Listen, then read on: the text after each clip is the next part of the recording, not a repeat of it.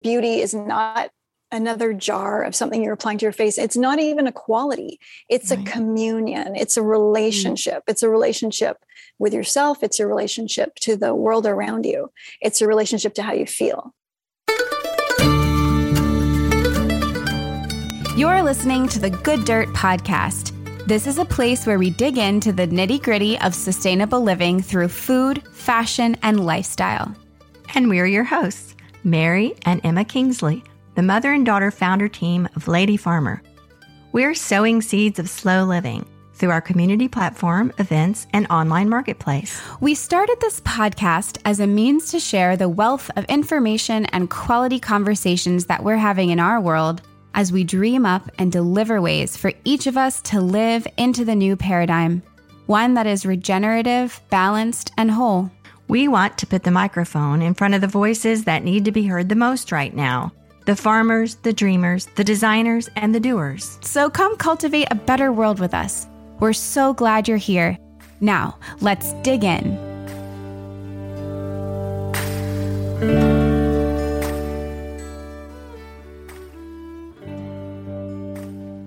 Emma, what does the word renegade mean to you?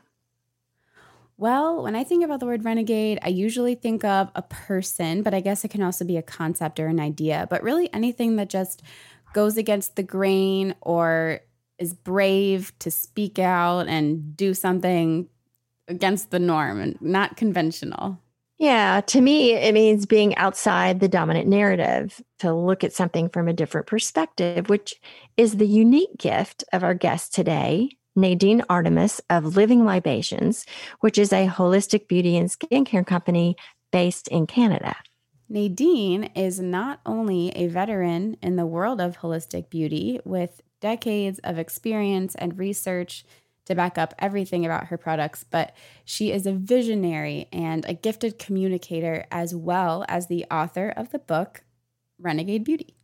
It is a wonderful book in which Nadine takes on the conventional cultural concept of beauty and the industry surrounding it and expands it into, to use her words, the idea of cosmoetics versus cosmetics, or something that incorporates all of the vibrancy of life in the universe and translates it into formulas for her products. And these are not typical beauty products that are primarily looking to, make your wrinkles go away or solve this or that problem. They're really about establishing a communion with the essence of vitality that surrounds us. And from that communion or a relationship with true vibrancy, we see an improvement in our skin and our hair and our teeth and anything else. And it's really about feeling good and connecting with our environment and connecting with ourselves. And just as a reminder, nothing on this podcast is ever intended to be taken as medical advice. These are just ideas and things that we're thinking about. Yes, and I personally have found that when we allow ourselves the opportunity to widen the lens, so to speak, on these topics of our times, we not only have the opportunity to use our own intuition and agency in discerning what our own truth is, but we get to avail ourselves to the vast store of creativity and inspiration that surrounds us everywhere, and in turn helps each of us to find our own ways of making the world a better place. Yeah, so let's turn it over to Nadine as she shares the story of listening and following that creative spark into a truly inspiring and amazing career that is still thriving and as relevant as it has been for the past 30 years. So here's Nadine.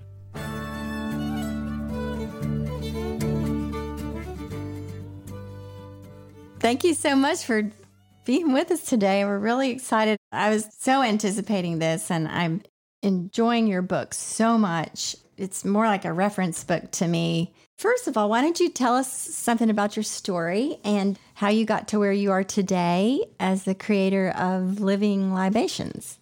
Yeah, well, it's such a vast and varied tale. I'm sometimes never too sure where to jump into, but definitely spent my teenage years just doused in totally normal body care world.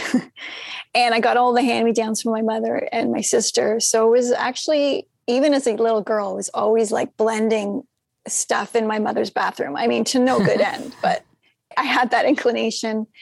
And then in my teens, I would like just, mash eyeshadows and mix it with the lip balm and trying to create different colors and stuff. But it was a little more grounded in once I was doing a science fair project and we got to pick our own subject. And I found this book on perfumery. It was geared more towards kids. And so it was just like that. Oh, like this is where it comes from. Oh, like it's, generally perfumes are made from plant distillates and there's things called essential oils. And you could probably find them at a health food store. So then we made the big journey to a health food store because there were a lot less back then.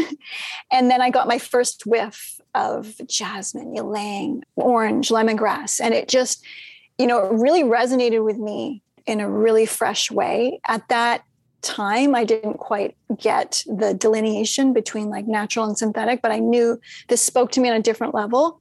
And I also felt like, oh, now I have the building blocks of things, and then I still was in my teen years and stuff, but it was really then when I got to university and, I'm eating and cooking for myself. And I was skipping school one day I was like, first year, it's so hard to figure out like the right courses or the whole navigating the system. And I didn't have the right courses. And then the next year I got into women's studies. And that was so great because then we were learning about our bodies and like even had a book called The Beauty Myth, or what medical and physical stuff did our bodies go through in the lack of understanding of female bodies, or, the thoughts of understanding it in different cultures, even in our own culture, whether it's thalidomide or lead in our lipstick, all of this story and trauma sort of placed on the female body. I found very much, a lot of that coming from beauty, quote unquote. All that we think goes with that, and all that we do in the name of beauty, but that isn't, and that is actually, causing our bodies to suffer, or, we're putting on cream in the name of beauty and preventing wrinkles, yet the ingredients we're using are surely going to make for more wrinkles 10, 20 years down the line. And so I got to study that in the following year, which made sense. Back to me skipping school. And then I'm watching the talk show and Lisa Bonet is on it. And she's an actor and she was talking about like food and like how it was like related to the environment and our health. And that seems really normal now, but it was revolutionary. We didn't know that it took like 50 gallons of water to like raise a cow, and I could be way off on those stats, just like the environmental, it was awakening, and pesticides and that whole thing, and how pesticides are like stored in the fat more. And it was just really awakening. And then I was like understanding processed foods. And it was really in a whole period of a month, I kind of never went back to non-organic, non-processed. Luckily, there was a farmer's market in town. Luckily, I lived on the same street as this tiny little health food store that was in a house called Grains and Beans and Things. I would walk by every day. I would get every bean. I got every book eventually. And one of those books was about how to read the supermarket, like food labels. And that was revolutionary because that's like a whole world, like just to dissect what we're eating, what's on a label, what's food, what isn't food, that brown sugar is like white sugar with molasses, that there is stuff in all brand that pretty much resembles cardboard, and that stuff's only gotten fancier as, we've moved on, because that's almost like 30 years ago. So it was revolutionary for food. And, I was a student, had time. So I'm like making my own food, and that was awesome. And then I kind of just looked over to the bathroom, and all the green products I thought I had from the Body Shop was just total BS. But it had leaves on it. Yeah, and it was green. And the palette and the textures did seem a bit different from other stuff. But really, when you look at the label, the fuzzy peach bath oil had never been impeached. The cucumber face toner never saw a cucumber. The pineapple face scrub had no pineapples in it. And it's just like, and again, with the labels, even growing up, when I turned over, because you're in the bath reading your labels or whatever, and it's just all those words that you can't really pronounce anyway. And you never saw anything else. You didn't really know anything else. But in that moment, it's like these pathways opened up, and also back to that grade 9 science fair project and working with the essential oils. So then I just endeavored to really find, all the raw materials that I could. And I was reading a lot because luckily I wasn't that engaged with school that first year. And I was like reading all these like older books on like from the 18th century on cosmetics, which were really looking at like ancient cultures, cosmetics. And I find that era fascinating because that was sort of, they were looking back and that was just before the turn of the 19th century, which then we move into like the synthetics, where then we start looking at nature for like the isolates that we can make. And then that's sort of a different path, but, you know, for millions of years, but thousands of years of however long we've had civilization, I don't know. But for all of that time, it's like plants were used and sort of like the Egyptian priests were also the perfumers. So there was a real union between, you know, plant matter and spirit and body hygiene, so to speak, you know? So it was a lot more seamless, but it was those raw materials that I just found so fun to work with. And then if I would read about an ancient recipe or a plant or a distillate and I couldn't find it, then I had to find it. And I also had fun like remaking older formulas that were in those books, because I was like, well, why did they put it together? Like as much as I could remake something from an ancient Egyptian recipe, like the kaifi or something, and find those ingredients. It was just so cool to get a whiff of what sort of might have been experienced in that time of antiquity and how it was applied to the body. So those were really fascinating years where I got to just explore and make, and just from that moment on, just made my own body care.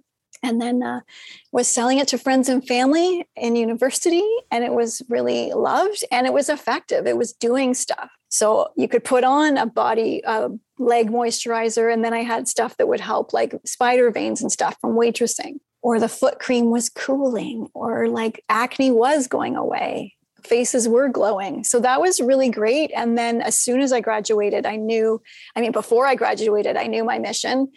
And so, you know, you think university ends around April, you get out. And then I had North America's first full concept aromatherapy store running in Toronto in 1992. Wow. Oh my gosh. I'm so curious as to how back in 92 and before, when you were doing all your exploring, how did you source these things? I mean, where would you even begin? It was before the internet, and I can hardly, I can't imagine it because I did it, but it's like, how? Yeah. You know, and again, even like, it was fun because I definitely feel like one of the things I also learned in university was, you know, really honing in writing skill and research skills. Mm-hmm. Even though you don't go to the library stacks anymore and look things up on like cue cards and computers and go through, wander the different hallways and find books. It doesn't really, I'm sure that's like happening for some people, but it's just such a different way to engage with information. But I remember like, I didn't even have a laptop then. I had like almost a typewriter before a laptop. Anyway, you know, made up this letterhead and wrote a little letter about like wanting to, you know, I just made this cover letter and then I just sent it to kind of a lot of places on the planet, to distillers. I wrote to consulates and found out the distillers in those countries and looked for organic distillers and stuff. It was a lot of letters. Wow. Gosh, where did you even know where to write? I mean, how did you even know about where to write? Yeah. So some of them I found resources in books and stuff that would then lead me to things. And then it was like working with, consulates and different countries, and they know who their distillers are. And then like a lot of distillers have been around for like a long time. Some of the, even in the 90s, I was working with like third or fourth generation distillers. So are you still in contact with some of those original sources? Oh, so many of them are still our main suppliers. That's just such a great story. None of our distillers have stopped. Wow. And I'll bet they were surprised to hear from you. Here's this young girl. Well, they didn't. It was a letter. I mean, I don't think they knew that. You know, okay. I think that was good. Right. But I remember even like designing a little logo, a little letterhead, and then like just writing this letter. Some people just thought it was the sweetest thing. Yeah. Isn't that cute? She thinks she's going to have a business. And guess what? Yeah. Well, I almost feel like it's a totally different podcast. And so I don't want to get too far into it, but it's amazing, especially the essential oil industry, like everything that's happened kind of since you've started. And yeah, although really that was all there before, it's just sort of grown. And also at that time, I think the book was written in the 50s by Vivode, this French book, and it really went into the quality and how things could be adulterated, or, you know what I mean? So it was like, that was one of the first books, but those sort of tricks of the food and flavor industry are still there and like way more refined since, you know what I mean? Because that science keeps getting stronger and more refined. So the quote unquote nature identicals are, you know, a huge thing. And then there's like adulteration and folding and refracting of essential oil, like a whole bunch of stuff, you know, but that's not what we use. And really also what I learned then too is like the world, you know, the distillation of essential oils, most of the production isn't for this exquisite, pure aromatherapy, right? A lot of it's kind of like normal agriculture practices, just sort of mass growing and mass distilling, or they're distilling stuff for, you know, like you'll make menthol from the original material and that gets isolated, you know, so sometimes the original plant matter is needed to make the synthetic plant matter. It's a whole thing. And it's like, it's there. And of course, that's not what I focus on because I'm focusing on the real, and I'm looking at the nuances within the real. So from my palette is all real. And then it's like, but still, what's the best lavender of the real lavenders? What's the finest rosato of all the beautiful, pure rosatos? So that's what I'm into. And always the best, the finest quality. To me, that's the easiest thing to be committed to, is the absolute best quality. And I find that that's just sort of opposite of business practices often, because it's about the bottom line and the not good quality, or a lot of thought goes into like, how can what's inside the bottle be less expensive? Right. And I find that part irrelevant. It's going to be what it's going to be when we're, you know, using it, because it's what's inside the bottle that obviously is very, very important. But somehow right now with marketing and marketing games, it's like more about what does the packaging or the label look like? And we get carried away by that. And inside is just not worth a penny. Well, I guess you developed your audience and the learned to trust you and what you were doing. That has been with you all these years, because there's certainly a lot of things that come down the pike that could have derailed your business. Like, you know, someone saying, look, there's lavender over here. I can get it at the corner store and it's not as expensive. Well, and there's been, you know, lots of sort of knockoffs or attempts of whatever, but the quality, because, you know, all our ingredients are there. And and I also wrote a book and I put a lot of formulas in there and stuff. There's a lot that's not complicated, but quality. Yeah. And so your customers, your people must recognize it on a very deep level, because there's a lot of people out there that wouldn't, like you just said, they're more interested in what the bottle looks like or the price or whatever. Yeah. But you obviously have a following that knows what you're about. I think so. But I think I also just came out of the gate with the best. So even at that young age and having the store, like I even found myself speaking at aromatherapy conferences and stuff in my 20s and finding just all these new colleagues, because they also respected the quality that we had with essential oils. So they even knew that we were the real deal. And that was really neat. That's so inspiring and heartening to see. In my perspective, you're this big company and you have all this distribution and so many people know you, but it's like, you're small. Yeah, we're really still, it's a beautiful company and it's obviously bigger every year since back in 1992, but it's still a small company. You operate with heart and with the integrity, I guess is the best word, the integrity of the product and what you're doing in the world. I love how even just in your story, telling about how you came to it, you came from all these other places, from food and from the way that you were just engaging with your environment in general. And my experience of the brand is that it's a lot like that as well. Your book, Renegade Beauty, has chapters on chapters of all sorts of things that it's not about makeup, you know? It's not, right. And then your dental care book, Holistic Dental Care. So I guess all I'm trying to say is, as a brand and as a human, what you're doing in the world it's all encompassing and it's so full and really beautiful. And it's such a gift. It is a gift. You took the words right out of my mouth. To have something you can you really know what it is. Yeah.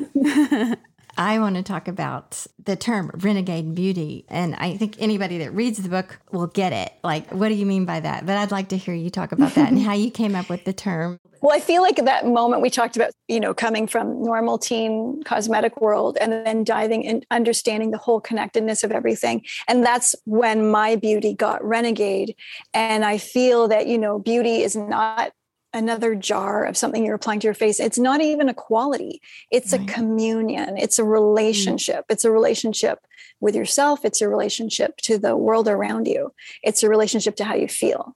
And that, of course, we've got some tips along the way to take care of like skin and teeth.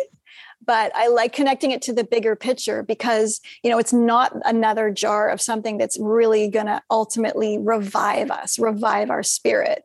We've got to go outside and like just outside our door and engage with the elements, because that's, it's like the earth. So the gifts from the earth, as in good food, or, the beautiful libations that we get to make from rose and jasmine, that kind of stuff. And then there's air, fresh air and sunshine and water, or having a bath. And when we can engage with those elements, those gifts from the cosmos, and I think of that as something like a cosmoetic, because cosmetics are something we apply, but cosmotic is the substance of the universe that we're engaging in. And through that, we can revive ourselves and our being, which is to me more of the root and the foundation to feeling and being renegade beauty. I wonder if you would want to talk about how you sort of veer off from things we always hear all the time. Like, you would get in your typical women's magazine, this is what you're supposed to do, et cetera, et cetera. And here's Nadine saying, well, actually. Well, one thing I think in our culture, like in our Western modern culture, I think, we're starting to see like it's very symptom based. Yeah. And really with life, I like to see like, what's the question before the question, with a thought before the thought? What is the foundation or the root, like why this is occurring? And so a lot of our sort of current, systems for taking care of our bodies are very much managing symptoms and not looking at the root of things. So in my inquiries into like trying to figure out how to care for myself, I'm always looking at like stepping back, going broad, and then asking like, what is the design of the body here? Before we put on all our marketing and advertising and it needs this and it needs that, let's just step back and look at that. And again, even biology, right? Even that's been interpreted and maybe made after the male model for many decades and stuff. So again, we have to just keep peeling back the layers and trying to get the answers. So with sun, it's like, well, there's all this caution, but the reality we can see all around us is that without the sun, there would be no life. So why is this giver of life also this Death Star? Yeah. And so, starting out with those questions and then really looking at, so then we bring in looking at history and biology and science. And then I love the book format because I can really go deep and then, quote the New England Journal of Medicine and all that, because it's a pretty big program that, the skin is going to be the harbinger of all doom on the skin. So we've got to like really peel back the layers if we're going to suggest otherwise. And so what we can know from looking at all these things is that, the sun is responsible for all life on the planet. And so we wouldn't be alive without it. And there's also things like thousands of vitamin D receptors all over our body. Mm-hmm. And they need to be brimming with vitamin D for our immune system to be optimal. And what we also know is that there's been over 3,000 studies, probably more now, that show that we need sufficient vitamin D levels to prevent a whole slew of disease and decay in the body, including tooth decay, including, bone health, that kind of stuff. We know that if we have sufficient vitamin D levels, our risk of breast cancer is slashed by 50%, which is huge because I think even avoiding alcohol maybe slashes it by 15%. So now you can have a margarita in the sun. That's great. So we know that if we don't have sufficient vitamin D in our vitamin D receptors, that bacterial ligands can come in. They're very sticky and they kind of shut down the whole immune system, for example. We also know when we engage in the sun that, yes, there is this vitamin D is created. And it's a different type of vitamin D than the supplement we get at the store, which is a fat soluble vitamin D. Mm-hmm. And the sun on skin situation creates a water soluble form of vitamin D. It creates a very healthy and necessary cholesterol sulfate. And vitamin D really isn't even a vitamin. That's just what it was named, but it's really a precursor to a hormone in the body. And so when we have the right amount of sun and we're not overdoing it, then it's actually kind of juicy. It's like a juicy thing. It's like a liquid lubrication from the inside out. It helps our microbiome, produces antimicrobial peptides, creates this one peptide called LL37, which is a short chain amino acid, which literally prevents cytokine storms in the body, for example. So there's so much going on that we know about that is so essential and positive for the body. And there's going to be so much more that we're going to discover. We don't even know all of the wavelengths in a sunbeam right now. And what we also now know, I think in the 90s when I was approaching sunscreen, that kind of thing, and we knew about the chemicals and that, so there's fertility issues and a whole bunch of things that if you really went into it, you wouldn't want to use those chemicals. And one of the main ingredients that is now banned in your oxybenzene, but it's still in a lot of sunscreens. And this is killing the coral reefs, not from the pollution in the ocean, but literally from bodies slathered in sunscreen in hot spots where like the Australian coral reef and the area around Hawaii, that they banned that type of sunscreen in Hawaii, for example. So, it's catching up, like it can't be soon enough. So the other issue besides the chemicals, which is enough in my opinion, but that might just make some people scared and go, great, okay, well, I'm not going to use sunscreen and I'm not going to engage with the sun either because we think it's going to cause all this other stuff to our skin, which we don't want. Meanwhile, using the sunscreen is aging us. In the book, I have one study, it's like from the Cochrane Review, which they amalgamate studies and then create a study out of those studies. And I'm generalizing here, but generally through the use of sunscreen, more moles, more freckles, and more skin dysbiosis. When we use sunscreen, it divides the reception of the rays. So instead of getting UVA and UVB together, it filters out the UVB, it filters out the vitamin D producing UVB, what we need. And we just get UVA. And UVA on its own is skin damaging. Oh my goodness. Yeah. So that's like, you're a trucker and you got you're driving all the time and that one arm by the window has more freckles because the window is filtering out the rays and you're just getting the UVA. Yeah. I heard that recently that the window does that. Yeah. What would you advise? Like, look at my daughter here. She's like red hair, blue eyes. Her skin is like, very, very fair. And I guess, Emma, your entire childhood, we were slathering stuff all over you, and I don't know. What do you tell someone like that? I'm fair, but not as fair as you want to start slowly and start in the spring. Mm-hmm. And, maybe it's just 5-10 minutes at a time. And then you build up and you just slowly but surely build up the melanin layer. Oh, wow. So you really do build resistance. Because obviously, I'm assuming burning's bad. Yeah. So, we're not advocating sunburning or ridiculous amounts, but it's still, you'd be amazed at what you can actually drink in. Uh-huh. And it wasn't until about 3 summers ago, I said to her, I was like, it was by August. I'm like, I feel like I'm finally really saturated. It happened to be a very sunny summer. And we use the vitamin D app. It was called D Minder. Oh, I was asking. It takes in your latitude, longitude, and you can put generally how much body you're exposing, what percentage, if you're naked or if you have a bikini, that kind of thing. And then it will tell you how long that day, based on your longitude and latitude, that you need to be in the sun to get the vitamin D. And so we go by that, but I start, even though we're in Canada and there's snow all around, many feet of it, the vitamin D is coming back into the sun's rays here mid-February. Wow. Is there still vitamin D if if you're in a place like Seattle where it's cloudy?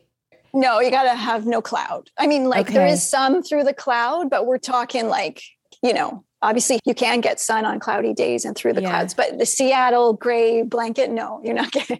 So it's generally on the sunny days. So it's not going to be every day as well.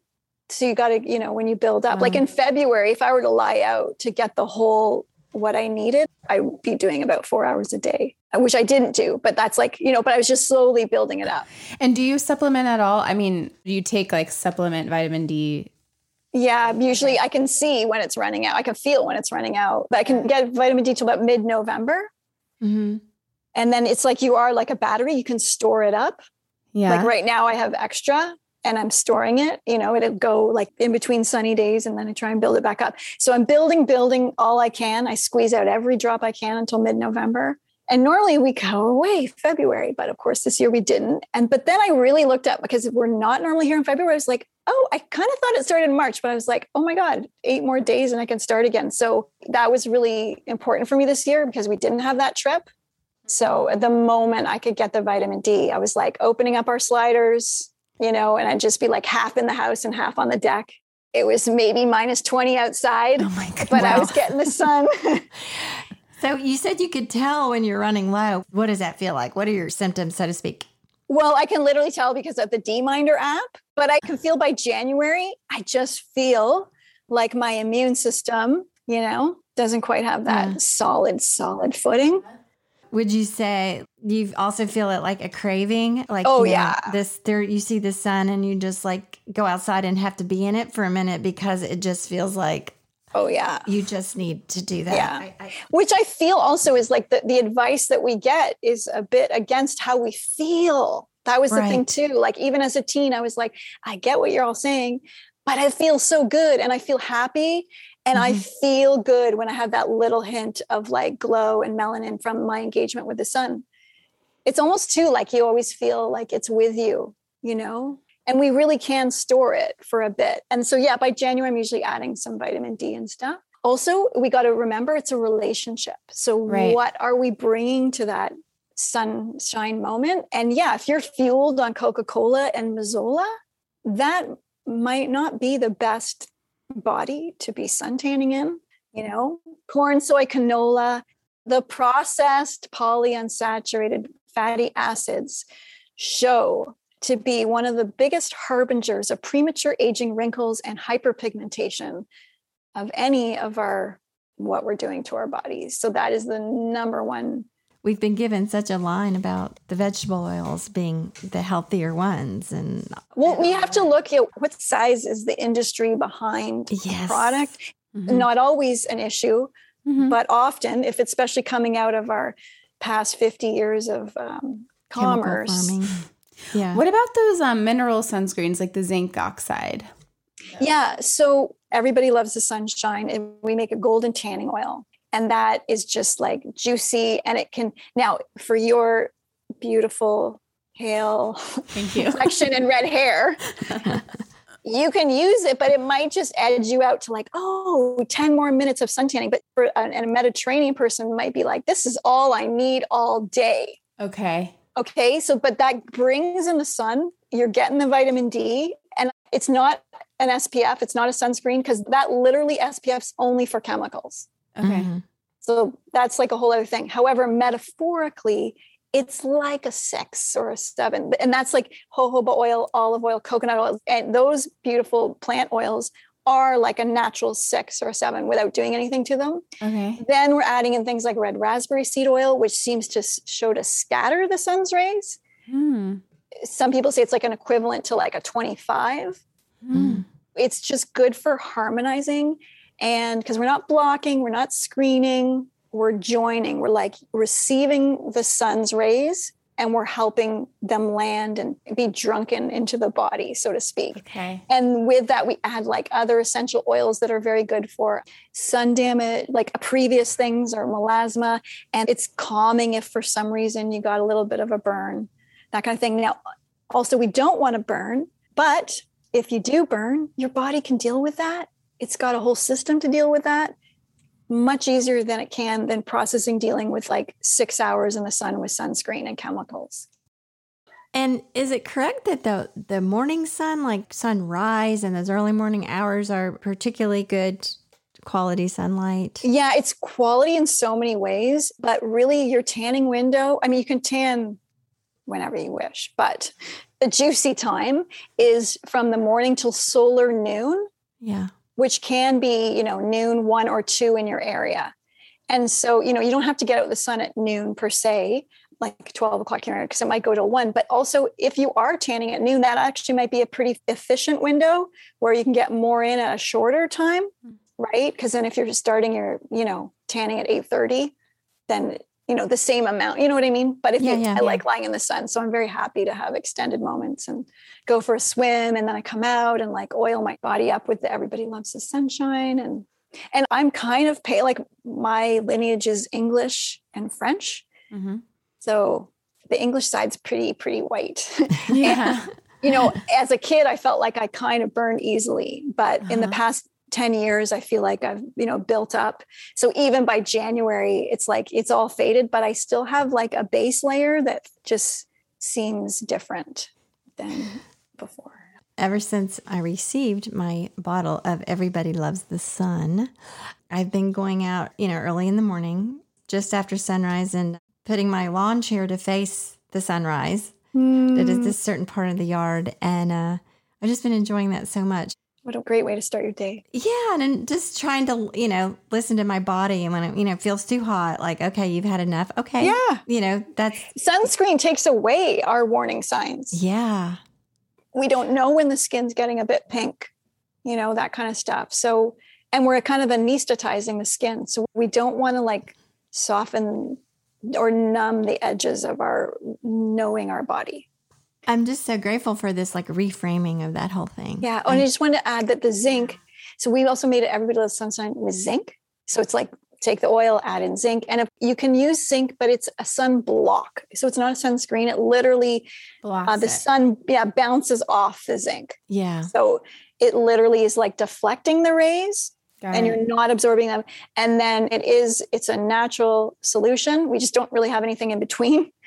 Yeah. But at that point too, I just, my face, I like tanning my face, but it obviously can't stay in the sun as long as my legs. So, I would just use a hat or something like that after a while because I want to stay in the sun longer. Mm-hmm. And then the zinc you can use, if you've got extended periods of time in the sun, surfing, that kind of thing. I find it fairly easy to find these days, which is encouraging, the like mineral zinc sunscreens. So you want to look for, it's got to be a non-nanoized zinc. Okay. And often, because it's in the health food store or whatever, I find that it's paired with, and it's rancid. So then all the other oils that are with it, it's just rancid. Ugh. So you want to look, for that kind of quality of the zinc and then quality of the other ingredients with it. And it's crazy, like you put it on and it doesn't rub in. No, I know. I mean, it's definitely an improvement over the like Lifeguard stripe of zinc down the nose. Right. But it can create a white cast, but it definitely protects naturally. A lot of people have been programmed to like, if they're walking from like the mall to their car, that there must be sunblock on. I'm saying like that women are supposed to start their day. And even if they're only going to be walking outside for 15 minutes in that day, better start the day with the sunscreen or the sunscreen foundation. Mm-hmm. And all I'm saying is you can handle it. You can handle those 15 minutes. Yeah. And you can let your skin breathe, But really, when you're also working with all these richly pigmented, beautiful oils, even like our facial serums add a little bit of that sun harmonizing. Well, also, if your skin is nourished, and then it has the ability to handle the environment rather than it's just being, you're just putting just this junk on it and it's, sort of struggling to deal with that. Yeah. Well, it's like we've been applying things to be this sort of armor, whether it's an armor from protection of aging or this sort of armor of protection of like the sun or the environment or things. Mm-hmm. And it's just not the right approach, or it's a strange approach because then the skin isn't breathing. Yeah. And there's no relationship. Exactly. Yeah. And then it's like, if we've cut out, because every part of our body is like having some kind of respiration, not like the lungs, but like the teeth breathe, the skin breathes, and we need to allow that. Like if you've got petroleum or a polymer, in a product. It's like kind of having an invisible layer of saran wrap on the skin. Well, that's like wearing clothes with synthetic fibers. Mm-hmm. Yeah, like a polyester underwear or something where you're not breathing. And then, or just like people that like, they have a foot odor problem or an arm odor problem, underarm odor problem. And I'm just like, well, first of all, like, if you've got poly in your sock or your shirt, like if it's a poly cotton blend in your t-shirt, you're going to have smellier pits. Mm-hmm. So first get to the 100% cotton shirt. If you've got feet in like poly socks and in synthetic shoes, they're going to be smelly. But wool socks, cotton socks, most of the problem solved. Well, for so long, we've sort of gotten accustomed to the word synthetic or blends or acetate or polyester, all those kind of things. And what I think it's helpful for people to understand that those are actually forms of plastic. It's just another, it's just fancy word for plastics, and plastics don't breathe. But speaking of your products and your descriptions of them, when I first saw your, website and was reading about it, I was like, who writes these? And it's you. It is. Oh my gosh. You really take it to another level in a very real way. And it's like, it's just beautiful. They're so engaging. They're so engaging and descriptive. We should each say our like top 2 favorite that we're using right now. I would for people listening. Okay. I was going to ask you, Nadine. Yeah, we're going to ask you, but we should say ours. So everybody loves the sun, and then the rose serum, which just makes me so happy. I think, I don't know, you just put certain things on your skin and it's just like your skin's, does this make sense for your skin to say yes?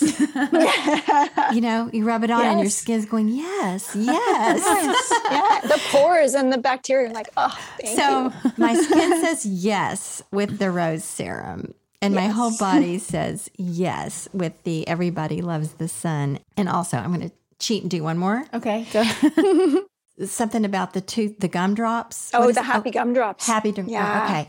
So at first I wasn't sure what to do with that. And then I was reading about it and I realized, gosh, this can be anything. This can be just like a little mouth refresher or, a gum massage or a mouthwash. And I'll tell this little story. My husband does listen to the podcast, so maybe he won't mind. But notice he came home from the store the other day with the typical big jar of mouthwash that he's gotten for many, many years, despite being married to me. But that's okay, each to their own. And so I said, before you open that, I have something for you to try that you might really like. And I don't know the end of that story because that was this morning. But I was hoping that maybe he would try the gumdrops as a mouthwash. Yeah. And I asked him about it when I saw it, and he said, you need the fluoride. So I want you to talk about fluoride after Emma tells her favorite products, and then we're going to have you tell your favorite products. Sorry. Okay, sure. So mine are definitely the Rose Glow Serum. That was like the first thing that I got from you guys that I tried. And it's really amazing. So amazing that I also most recently got the Best Skin Ever, the Rose Best Skin Ever, which I'm not even sure I completely understand the difference, but I use them the way that it says to. So the Best Rose Skin Glow Ever, serum, well, it's a few different ingredients, but the serums are a little more concentrated, but you can literally use them in the same way. Like, remember I was telling you at the beginning, like I use the Rose Glow serum all over my body sometimes. Yes. So I use the Best Skin Ever sort of as a cleanser. So I'll put it on and with a slightly dampened washcloth sort of wipe my face and then maybe put more on. And then, And the serum I use kind of like as a moisturizer or everything. So I love those. And then I love, actually, this is kind of a random one, but I love the Moon Shimmer. It's like a lip balm and a highlighter. Yeah, you can even do like the brows up here, like the brow bone. Yeah. And then I also love the Poetic Pits, the roll-on deodorant oils. They're amazing. Which ones did you get? I love the rose one. Yeah. There's the classic one. I love the way that smells. And don't they work for days? Like until your next shower. Yes. If you're not showering every day. Yes. Yeah. They're amazing. And I love the way that they smell. And I haven't used it in a while, but I know the feeling of when you use regular deodorant, it doesn't feel good in your armpit. It's kind of like it kind of like dries up or it does something weird. I don't know. And so I just love using those oils. They totally work. So is Best Skin Ever the one that can that says it's a cleanser and a moisturizer? Yeah. So we have a beautiful array of best skin evers. And yes, on one level, it's the bottle that could do it all. You could literally, a man could shave a beard with it. You can do your whole body with it. And you can do, you know how you're doing the cloth, damp cloth with the best skin ever to cleanse the face? That is so fun to do also when you get out of a bath or a shower, because you get that deeper but light exfoliation of the whole body. And then the oil just gets really drunken into that body, or like whatever the word is. So that's the fun thing about the best skin evers. Or like when I have my massage, I just bring the bottle, you know, that's my massage oil as well. This week we're launching a new best skin ever with Immortelle. So it's Immortelle best skin ever. It is gorgeous. And it's also good for sensitive skin or people that love our sandalwood best skin ever, which is for more sensitive skin or mature skin. It can be for any skin, but it specializes in those areas. And then we've also made 2 new doodads. So those are like little spot treatments, or you can add them to serums, or you can mix them with clay and make little spot masks and stuff. So those are extremely popular and well loved. And I didn't know, because we have 4. We have Zippity Doodab, Bee Doodab, and Jewel Dab. And, you know, one calms and cools eczema. We've got one for like rosacea and scars and all that kind of stuff, hyperpigmentation. So, and we've really they're all complete. We cover each thing, but 2 new doodabs wanted to be made. So I've got to follow orders. Yes. And we now have Morning Dew, which is like a sister to the doodab, the classic formula, which is also good for melasma and hyperpigmentation, just a different set of botanicals, you know, which is sometimes just the shift people need. And the smell is divine. Like I know we're going to get requests to perfume that and make it into other things. And then we've got Dew Queen, which it's got frankincense in it, but also rose otto, a nice amount, and peppermint. And those 2 together are like a kind of a freezing analgesic. I mean, mild, not like this is not medicine or like pharmaceutical medicine, but very gentle kind of freezing, which is what you just need sometimes with a little cut or a bite or a bruise. And I used to make it for just little custom bottles for like people or celebrities that were doing. There's a plasma facial. It's pretty cool because it's your own blood removed, and then it goes into a little spinner, and then the plasma is separated. So you have this juicy, stem cell rich golden fluid. I mean, if you're healthy, hopefully it is. And then that gets put back into the body. So in dental care, really good dentists use it after they've done an extraction or a root canal, or like clearing up an old one to regenerate that area, bring stem cells. So for the next 6 months, stem cells go to the area and help heal. You can use it for like knee injuries. But also there's a facial application. And so instead of like, I mean, I don't think it works like as magically and as fast as a Botox situation. This is more like longer and more needles, but it's your own fluid going back in. Anyway, long story short, people need that little bit of sort of coolness before the needles go in. And literally sometimes you can get a bit of bruising from the little micro needles, but it takes away all the bruising and swelling. Wow, that's amazing. Gosh. Yeah. So now I'm going to combine a couple of questions. One of them is, you're obviously a person that radiates just such well-being and beauty just in your life and your work. And so I was wondering, can you share with us something of like your daily practices, like a day in the life of Nadine? And that can include your favorite products. Yeah, we need to know your favorite product. We were going to ask you if you were stranded on a desert island, what would be your favorite product? So what are your daily well-being practices? Yeah, well, I like to integrate things into my life. I don't like things to be like a separate action. So to me, sort of the altar of my existence is like our whole existence. It's the land, it's the sun and the water. The whole home is like an altar, you know what I mean? I mean, it's not, but it is. So that's like, and so every time, I mean, I know I'm using the libations, so I know that's good, but it's like, I don't even feel like I need to even ritualize beauty care because it's already in this existence. It's already beautiful. It's just about like, you know, taking that moment to apply it to the body. And so I really like to weave things in. So it's not like my self-care is like a separate moment, or like now I'm going to really spa down. I mean, for me to spa down is just kind of like put oil on my hair and leave it there for a few days, or like extra oil on my face and like sitting in the sun and like long baths. So that's sort of the spa for me. And right now, though, because it's my main season, so for me, my self-care really involves around sunning and swimming and just being in nature. Yeah. Even so much that like just to work in nature. So I set up a little office on the dock, or my little dock office for the summer. And, and then integrating meditation. But again, it's just something I do before I'm fully awake. I'm just in bed. I don't even sit up. Or it's like I do it before bed. Or, I have a moment, maybe an hour, where I'm just sort of thinking, looking out the window throughout the day. Not every day, so it's like there's moments of meditation, but then I also just kind of, what is it like to sort of live meditatively? Yes. Rather than it, again, being this separate action. And I don't try and eat well. It's still, all the options are well. Mm-hmm. It's only good options here. Yeah. You don't restrict yourself. I don't restrict myself. Not at all. And so some people, like, I eat very clean, and I have for like a couple of decades.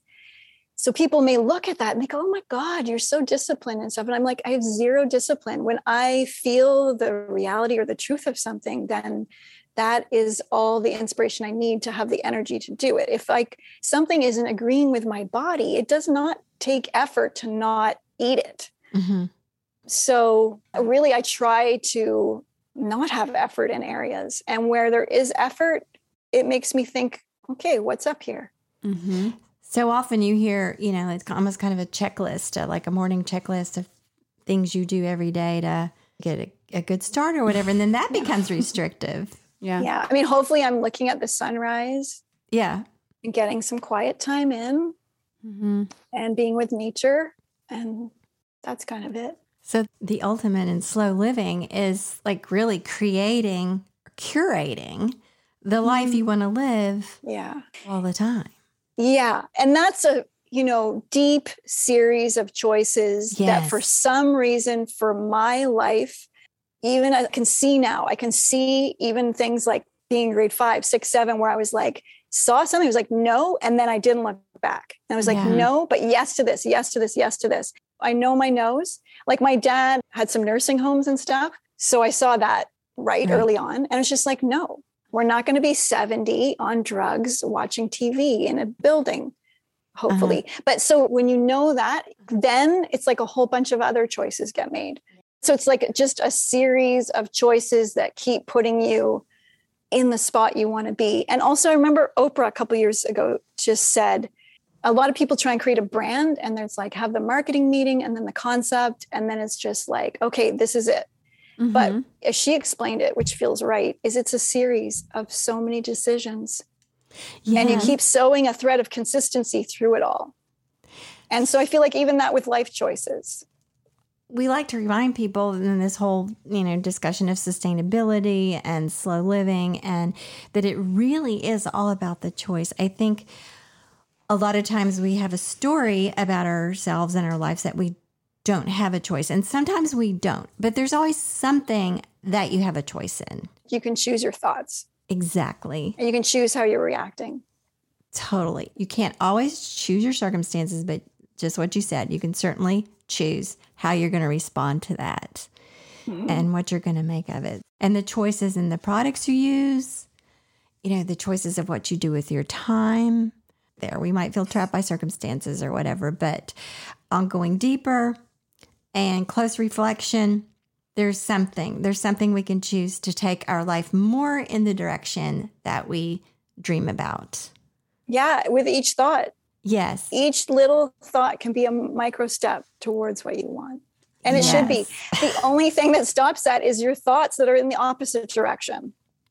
You did mention aging, and I would love to know if you could just speak a little bit on your own thoughts about aging and how much time and energy we spend as a culture really just like trying to prevent it, and where that has led us and what that does, and sort of just your own personal ethos around aging.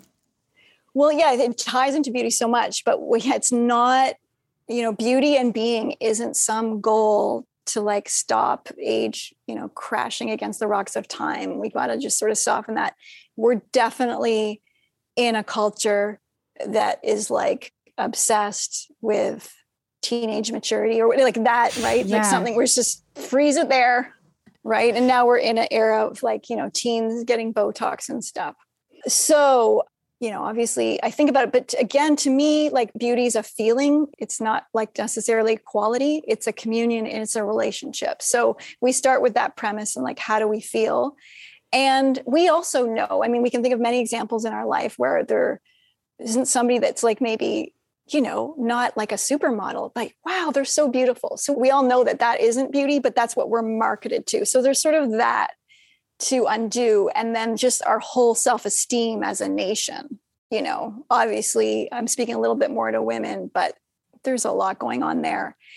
And so if we can get underneath that, all of that, and also aging, to me, it's like about the body being healthy. And then through that, the glow and the beauty is going to come out. But there's like in functional medicine, they talk a lot about inflammaging. And so it's a lot about the inflammation that's aging, really. And we don't have to live in an inflamed state. And so much of what we do in the name of beauty inflames, what we're putting on our skin daily. And so I just think through, we want to eliminate, but, even as I talk about, this and that chemical isn't good, but it's not like we're in an era where, sorry, no, you've been having fun with all your cosmetics and stuff, but it's like, we've got so many options now. And it may seem like you're going through a narrowing, but when you go through that portal, there's like a whole meadow, there's a whole banquet of beauty and beautiful things to work with and anoint and ablutions for your body. That's really fun. Mm-hmm. And then with that aging, we've just got to keep not getting out of the way of our body systems and allowing the body to rejuvenate itself. That's what we got to explore, things like meditation or tapping into the elements, because it isn't another bottle, a vitamin, quite frankly, or a cream that's going to revive the spirit and the cells. And that's what we need to think about first, before the cream. What's your relationship to the elements, to the cosmos? So, and once you go into that meadow you're speaking about, you don't go back. And it's not because you're disciplined or holding yourself back. It's because you've discovered this world, like you were saying about the food you eat. Like once you go there, it's not a holding back or restraining yourself. It's like, no, this is it. This is where I am. I want every morsel to count and to taste good on my tongue. But to me, the journey of food isn't just the experience in the mouth. Like, how am I feeling an hour after I eat? How am I feeling the next day? How is it leaving my body? That's the whole meal. So it's sort of that 24-hour cycle. Although some people don't clear out the meals for like 72 hours. But there's a thing, right? Maybe that's not the right food. What aging symptoms would you say that are maligned by our culture that are actually symptoms of a health problem that we do need to address? Well, I don't think melasma or hyperpigmentation is an issue. However, I think it's speaking to the quality of the melanocyte layer, which is like the fourth layer down, and that there's the top layer of the skin, the top layer of the epidermis, and it's the stratum corneum is the top, and then the basal layers at the bottom. Then we've got the melanocyte layer. But anyway, that layer is so thin, but it can give you signs, right? Or, a mole's not a problem, but it can eventually be. So you want to know those kind of things. But things like any outbreak on the skin, like an eczema or psoriasis or rosacea, those are just telling you of other underlying things. So I think anything that's coming up with the skin is just, it's not necessarily with aging, but it can give you clues to other things going on in your skin, like with digestion or that kind of thing. But basically, you want to keep your blood sugar at an optimal level, because to me, like blood sugar being high, and we're like a nation of high blood sugar, that is the beginning of inflammation and aging systems and glycation. So really, we want to look at things that take care of the mitochondria, which is inside the cell. It's a very key part of the cell. And so I talk about it actually in the breast health chapter, when we want to think of things like mitochondrial medicine, because if we take care of the mitochondria, we take care of everything.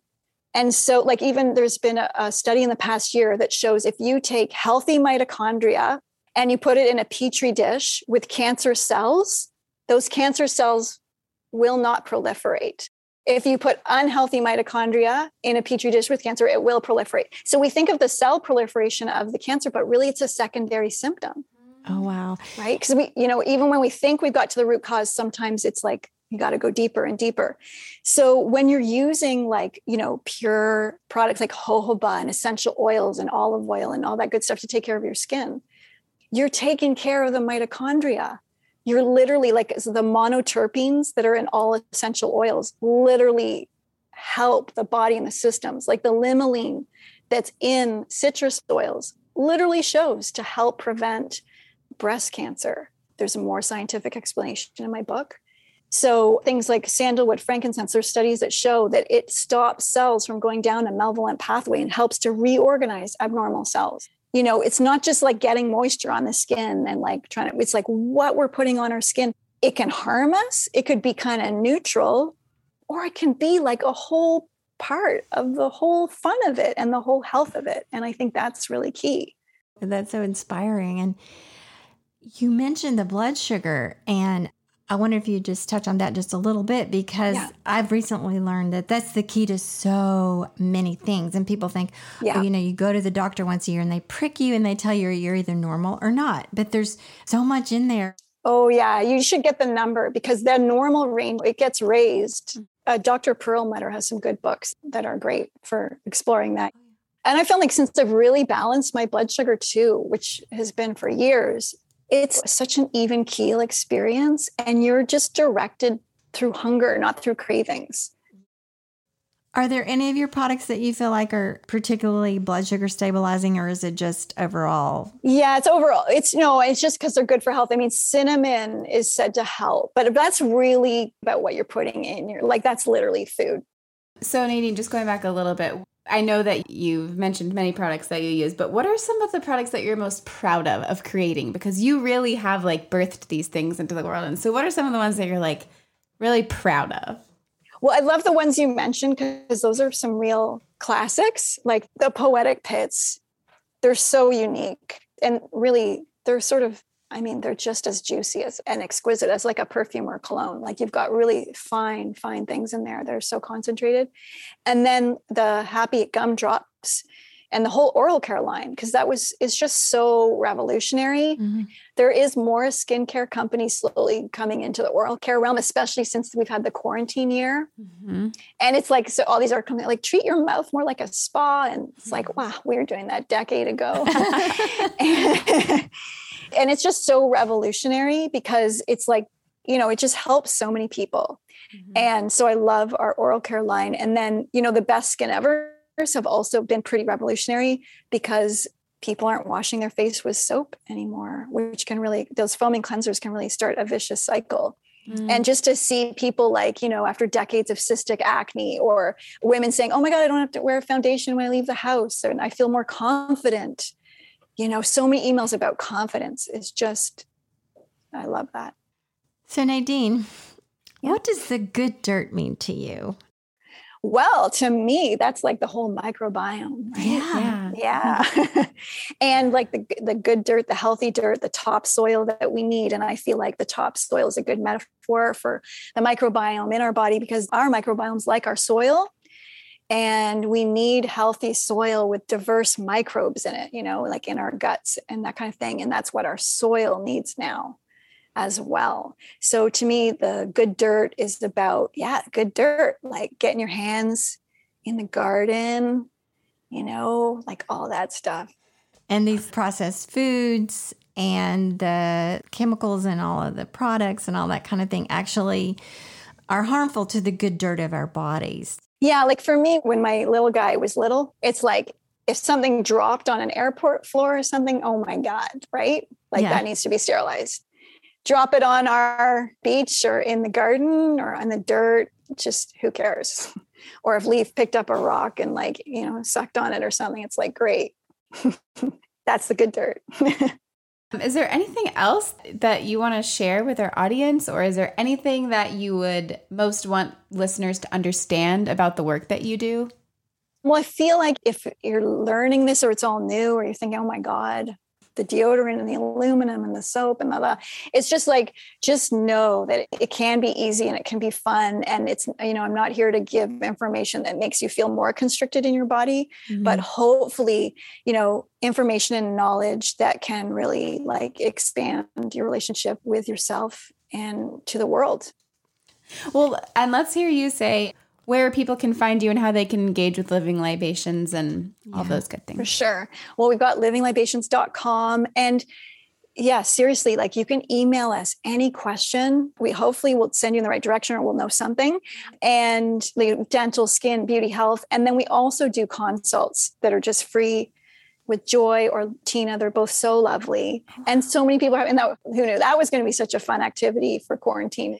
Even though, we've been doing it for years, but we had like whole families go on calls or like mothers and daughters or best friends, bridal parties. It's just been so much fun. Oh, that's so fun. Oh my gosh. Thank you for telling us about that. So thank you so much for joining us today, Nadine. Thank you. Well, I've just really loved talking to you and have been wanting to talk to you for a while. And today my wish came true. So thank you so much. It's been a pleasure. Thank you. Bye. Thank you. That was so inspiring, Nadine. We appreciate your being here with us today so much.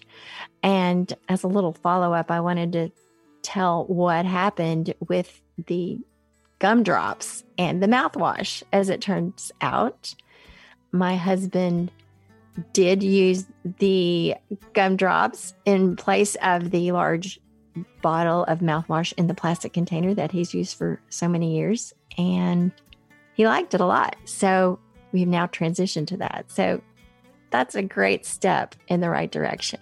Wow, that's fun. I hadn't heard that yet. Yeah. So thank you, Living Libations. We've so enjoyed your products. We so enjoyed getting to know Nadine and listening to her story and talking to her today. Yes. And if this is your first time here, welcome. We are Lady Farmer. You can find us online at ladyfarmer.com.